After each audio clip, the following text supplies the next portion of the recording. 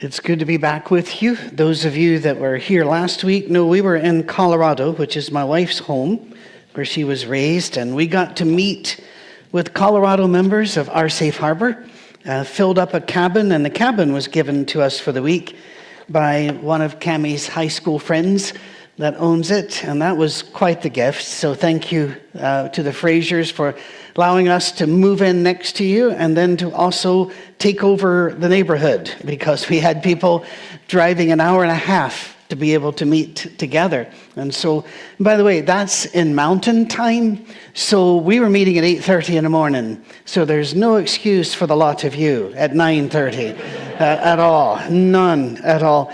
And Cammie and I looked at each other and said, this week we won't be going out to lunch after because it's 9:30. And then Devin went a bit long. So it was almost lunchtime. Devin, we appreciate you so much, Devin. Thank you for preaching, and I'll get back to that. But I do want to also bring up this. This has been in the newsletter the last couple of weeks, but not everybody reads the newsletter. Not everybody that gets the newsletter reads the newsletter. But you need to read the newsletter because it has important things in it. And one of those is, we want to do this on a regular basis, so we're starting on May the 22nd. After worship, we're going to have our lunch catered here, and we're going to talk, here's the state of the church. Here's where we are. Here's who works here. This is what the finances are, and we're going to answer questions. Now, some of you can't make it all the way here. If you can, we'd love to have you. Just let us know you're coming. Here's the email address you need for everything. If you need the newsletter, if you want to be a member, we have stringent requirements. Email us. And don't bring bees. That's another one.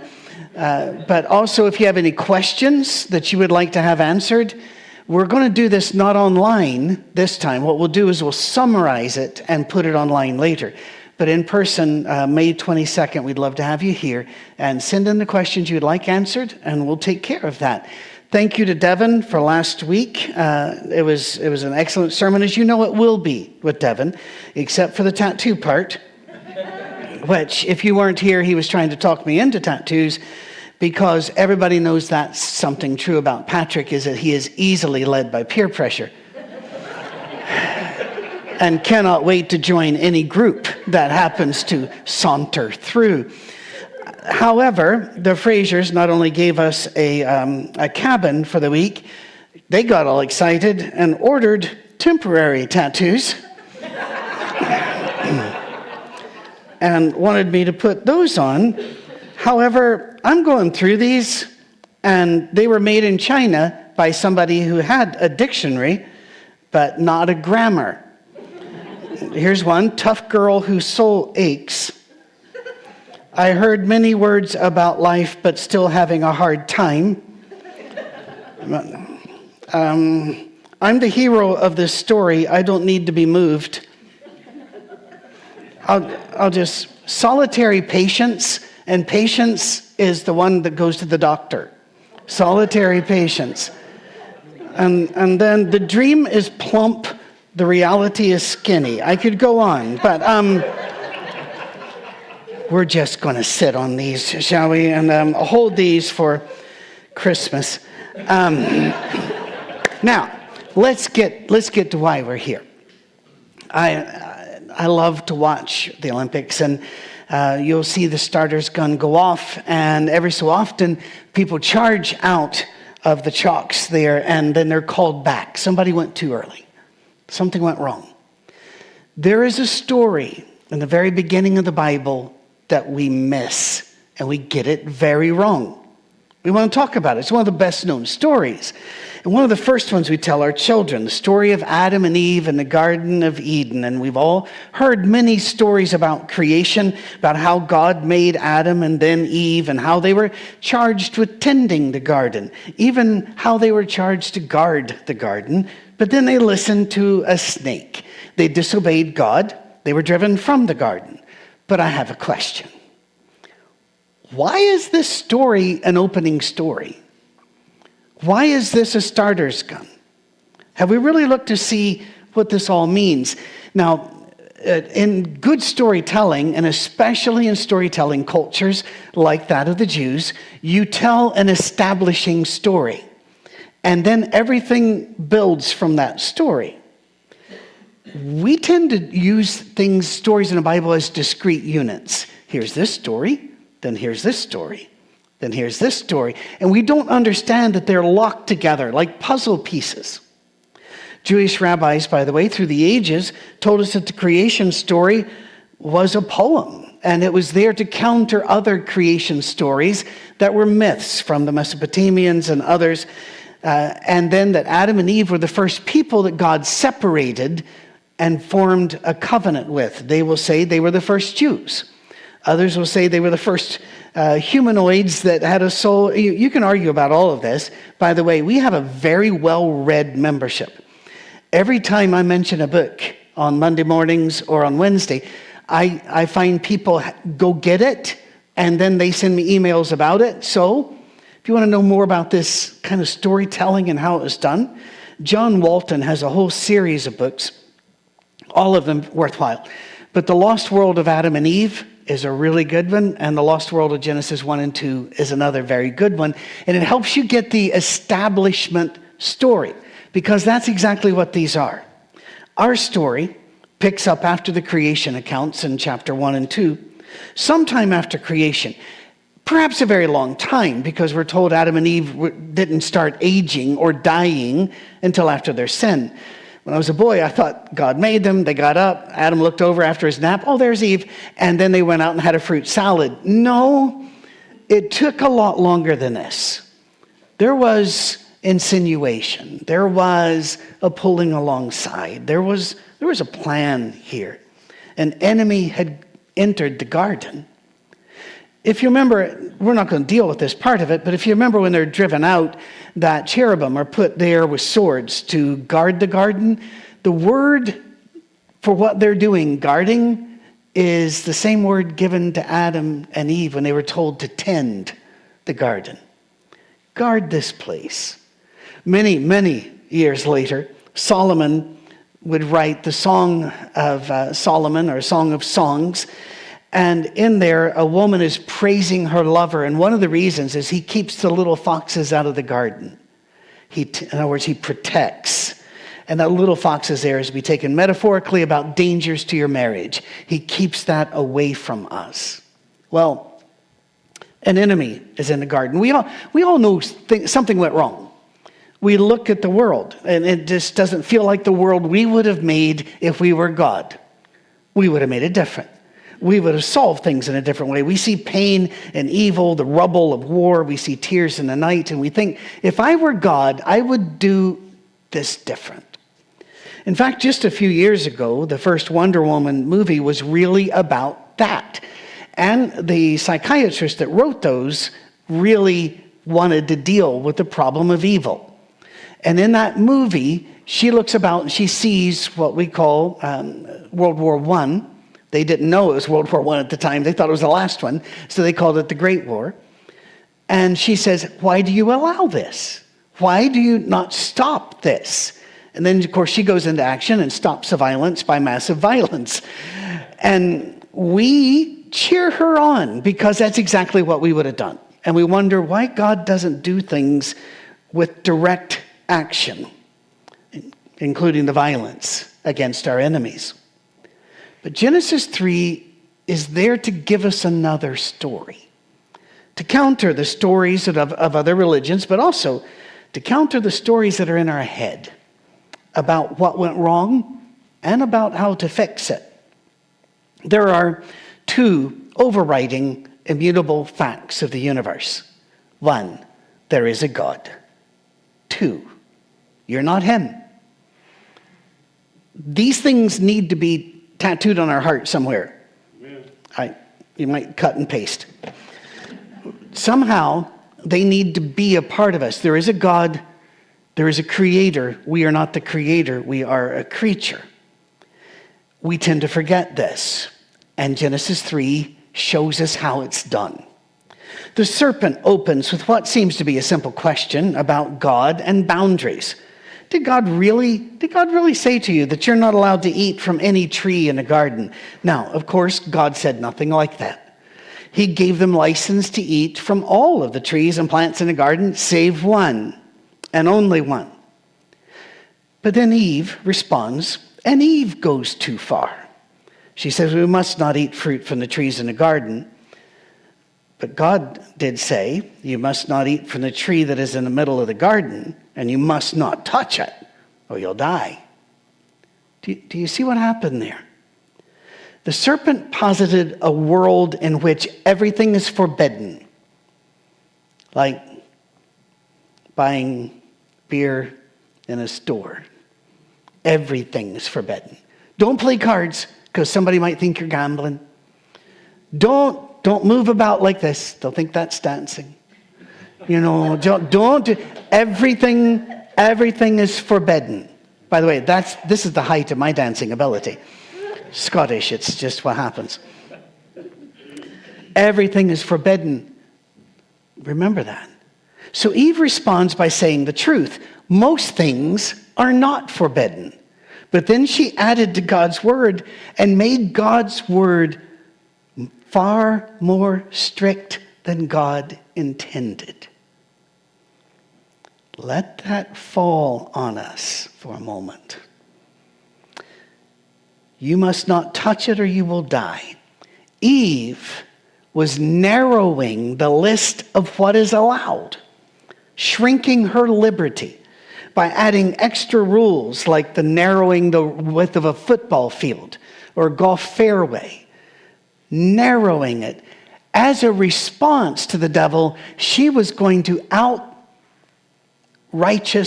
God. I find Christians trying to out-Christian Christ by piling on the forbidden and then policing the limits that they set up. The serpent disagreed with the consequences of eating the fruit. Note, the serpent never disputed the fact that eating the fruit was forbidden. All the serpent did was deny consequences. Let that one percolate in our heads. Then, and here's where we have as a rule lost the plot and missed the point of the story, is Genesis 3:5. If you eat it, you'll be like God. You will be as God if you eat it. That's why he doesn't want you to have this. He's jealous. You eat it, you'll be like, you won't need him anymore because you can decide what is right and what is wrong. Okay. Well, the woman looked, and what was the word there? She decided, or she thought, or she saw that it was good. In other words, she made a judgment about what was good or evil. She immediately put herself in the position of God. And then she decided it's good, it's pleasing, and it would be beneficial. By the way, this is always where we also go off the track, and we always say what was literal and what was not. And we don't know that it was an apple. No, we don't. We don't know that it's an apple, but we're going to call it an apple later today. So just deal with it. We understand. It could be a pomegranate. It could be a melon. It could be whatever. That's not the point. That's like studying the story of the flood and deciding we need to measure out how much square foot a cheetah needs to live. You're missing the point. Don't miss the point. Let the main thing be the main thing. Adam was along with her. Adam was right there the entire time. He agreed with her judgment. Disregarding what God had to say about it, they formed a committee. And they outvoted God 2-1. Immediately, they started making judgments after eating the fruit. They were shamed. They decided that they were naked and that was a bad thing. They started making judgments immediately after eating. The beautiful bodies that God made were now, in their eyes, shameful and needed to be covered. God didn't say that. Religion has made countless judgments such as that. In Victorian England, let's cover from here all the way down to the ground, long sleeves with frilly bits. stand this far away and all that, and this will make us more righteous. No, it didn't. There was more prostitution and sex trafficking in Victorian England than there is today. All the rules didn't stop it. All the rules didn't. I remember reading scripture and asking my Bible teachers things when I was 7 or 8 years old, going, it says John, when he saw Jesus, put his clothes on and jumped into the water to swim to him. What was he doing working without his clothes on? And they began to tell me, well, no, there was this huge undergarment that went all the way down. And when David danced naked before, no, he wasn't really naked. Anything we could do to keep him back in line. I've heard whole sermons on modesty that were talking about how much to cover. Have you looked at the Bible? Every one of the passages on modesty rails against wearing too much. Too much jewelry. Too much fancy clothes. Too much. Now there is, a chair behind me, there is also chastity. And that wonderful old King James word, I'm not a big fan of some of the old King James word because, he was Scottish, but he immediately went to England. And anyway, but that word shamefacedness, yeah, we should be capable of blushing. Yes, I think that we need to be careful. But look at all the judgments we make. We're going to talk next week about judgments in your lane and how we judge.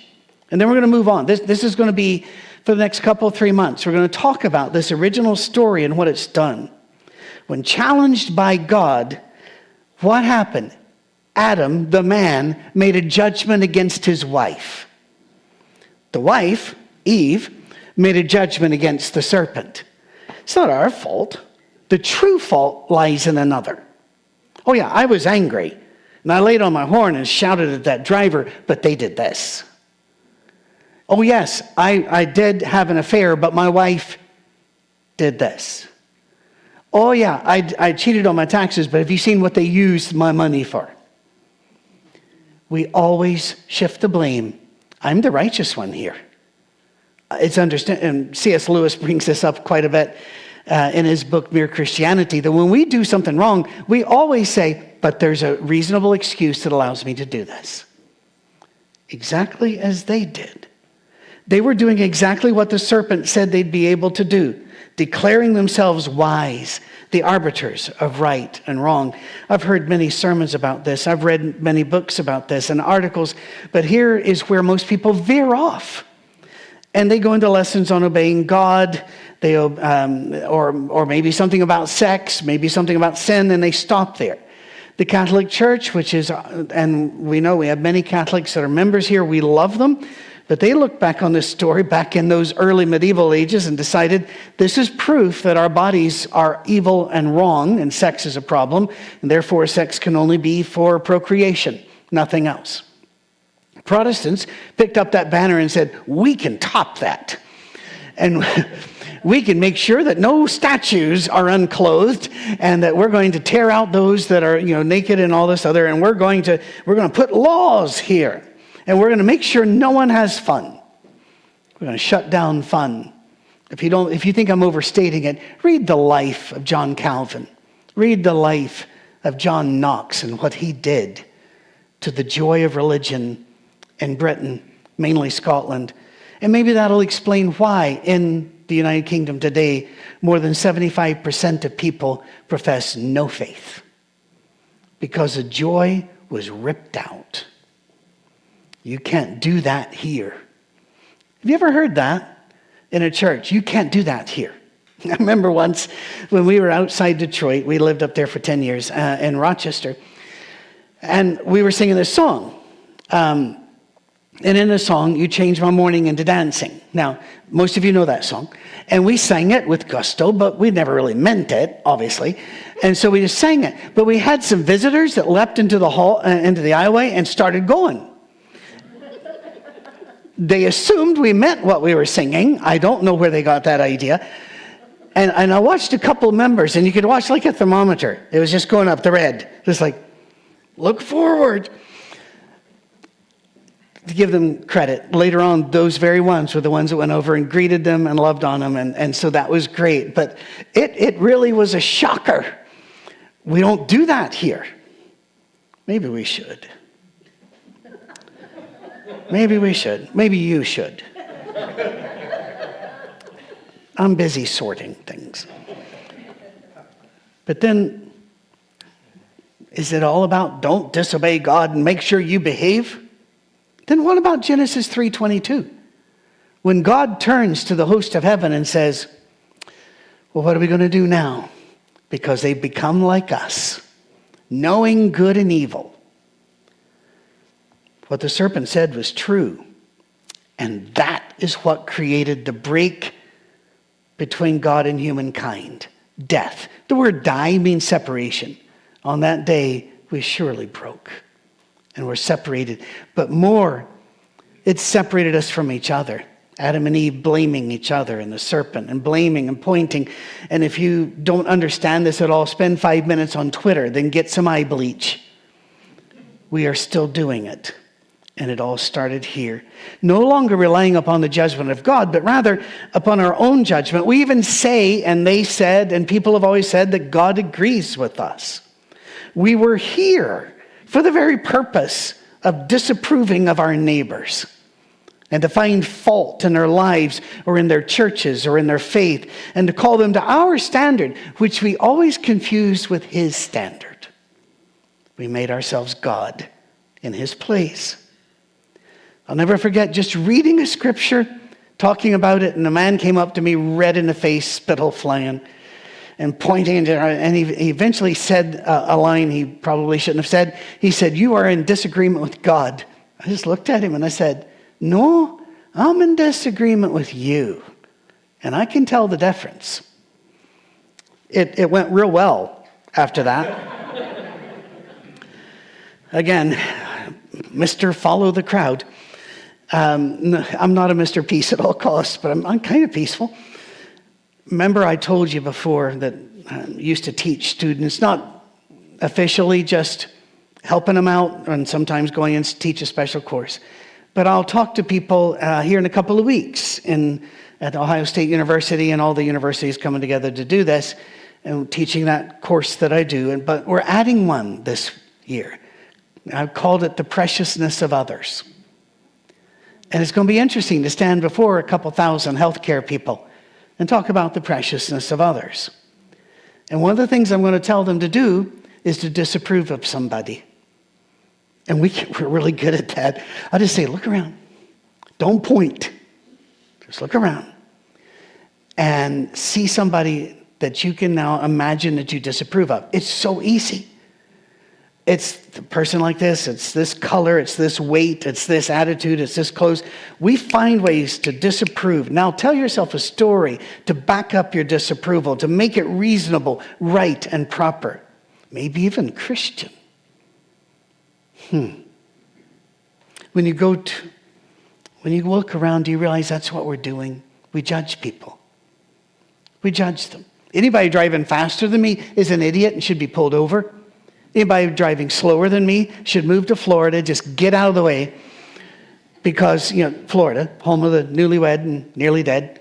And I love Florida, by the way, because I can pretty much outrun everyone. Anyway, the point being, I'm the standard. The way I drive is the standard. Faster or slower, you're wrong. You understand what I mean, right? We do that. If you love a food, and you say, I love this food, and somebody goes, oh, I hate that. Immediately, what's wrong with you? Instead of saying, that's okay. I'm not making you eat it. Immediately we think, what's wrong? Are you? We're going to talk about that next week. When you go to the airport, to me, that's the gut check. Airports are the gut check. They really are. It starts early. Whenever you get there and there's the line, are these people or are they impediments? Are they human beings or are they problems? The worst, I catch myself all the time. Holy Spirit likes to kick me at the luggage area. Because you go standing for your bags, everybody's standing around looking at each other. Get a little closer, checking around. And have you ever thought, Oh, I hope everybody else gets theirs first. Now, if you say that you have, you're a liar. I'll catch myself thinking, I know I'm supposed to prefer others. It's really hard right now because I've got things to do that are important. These people, just look at them. No, there's nobody waiting for these people. Let me go. It is so hard to quit judging. I had to sit down and talk with the nurse who takes care of my mom. I want to stress, they do an excellent job in every way. But my mother was refusing certain medications. There's a long history behind that I can sum up by saying my dad wouldn't let her take medicine because he always knew more than the doctors and it caused problems. But you live with somebody for 63 years that it's hard to get past this. So I sat with the nurse and I said, here's why my mother is bucking the medication she has to have. And I told her some of the story and her jaw dropped. And she said, I had no idea. Yeah. And she said, thank you. I needed to remember that everybody here has a history. Well, this is a great woman. This is a good person who takes care of my mother. And she said, I needed to be reminded. I think we all need to be reminded that everybody brings their history, their worries, their fears, their successes, their ideas, and yes, their judgments with them. They're not NPCs. Everybody under 40 knows exactly what I mean. Non-playing character. Whenever you're playing a video game, there will always be other people there. Not all of them have a human being behind them. They have a bot. They have artificial intelligence. And these are non-playing characters that really have no purpose at all except to keep the game going. No, we're real people. We have a real backstory. But the root of all sins is the fact that each of us act like we're a little God instead of the children of God, who God alone can make judgments about right and wrong. You want further proof? Some of you are already thinking certain thoughts, justifying your judgments by saying, but they really are, in fact, the true judgments of God. And you'll open your Bibles, always a good thing, and read them out.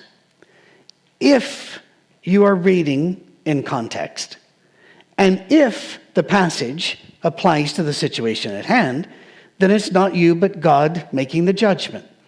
Cool.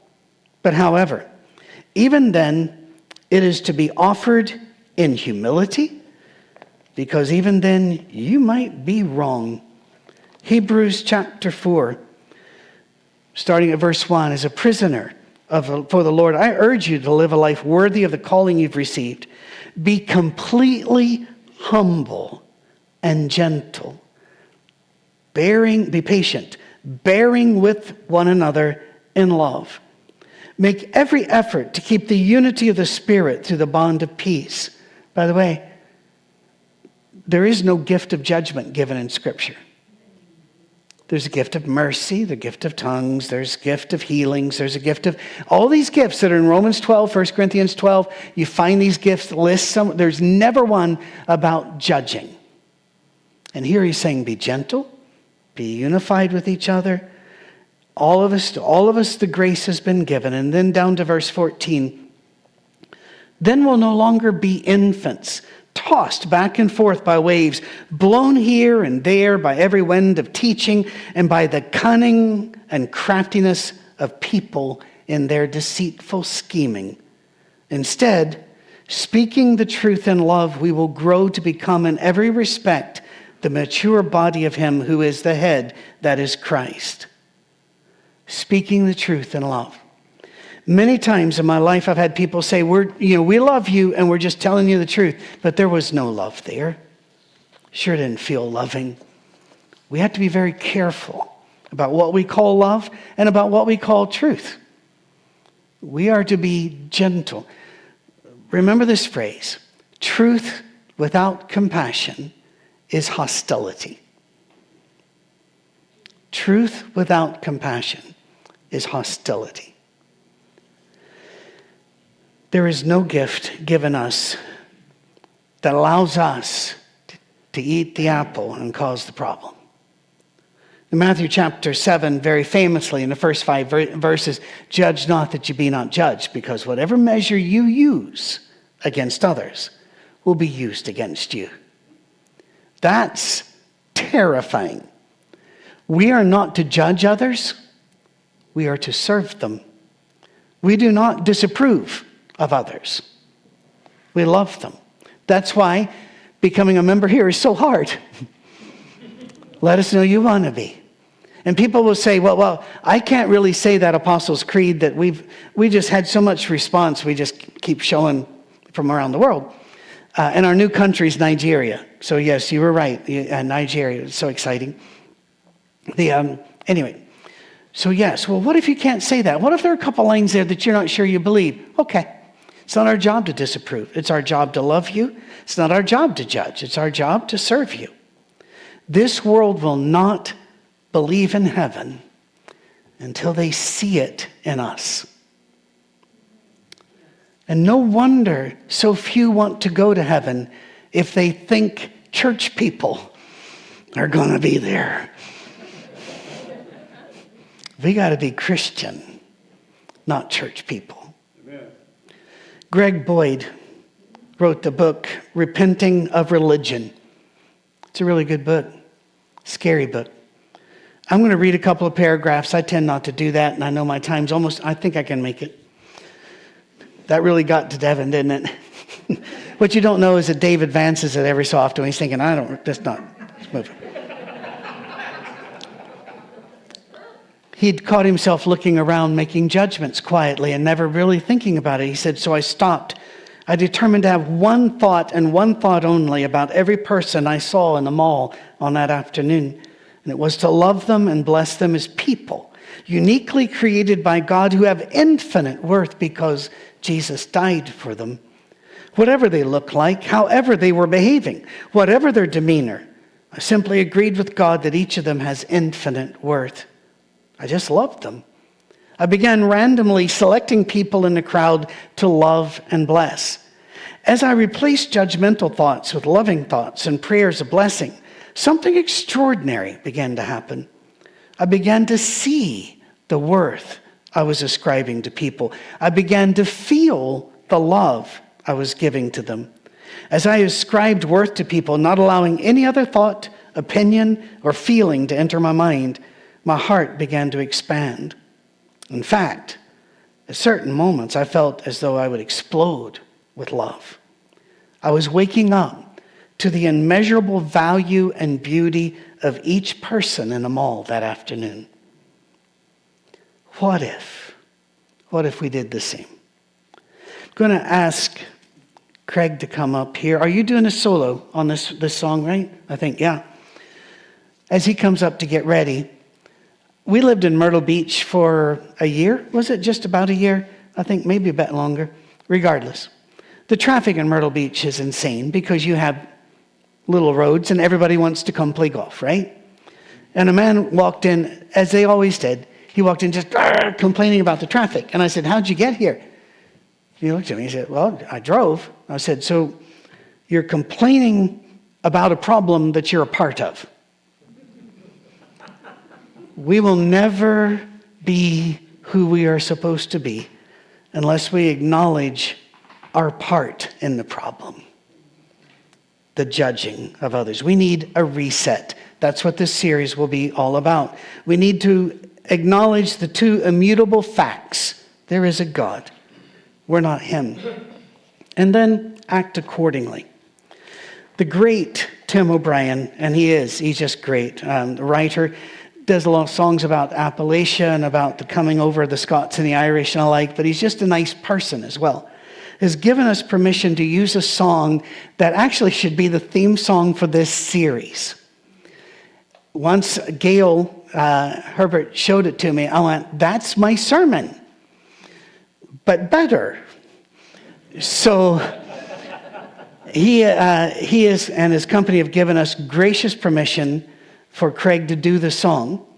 Did not launch early enough. I don't think we have lyrics. It's going to be me, though. Yeah, well, he didn't know it was going to be you, right? That's true. But I'll give him his permission. well, see, we judge you higher than that. But Tim did great, and I think you'll see why we chose this song. May God bless us.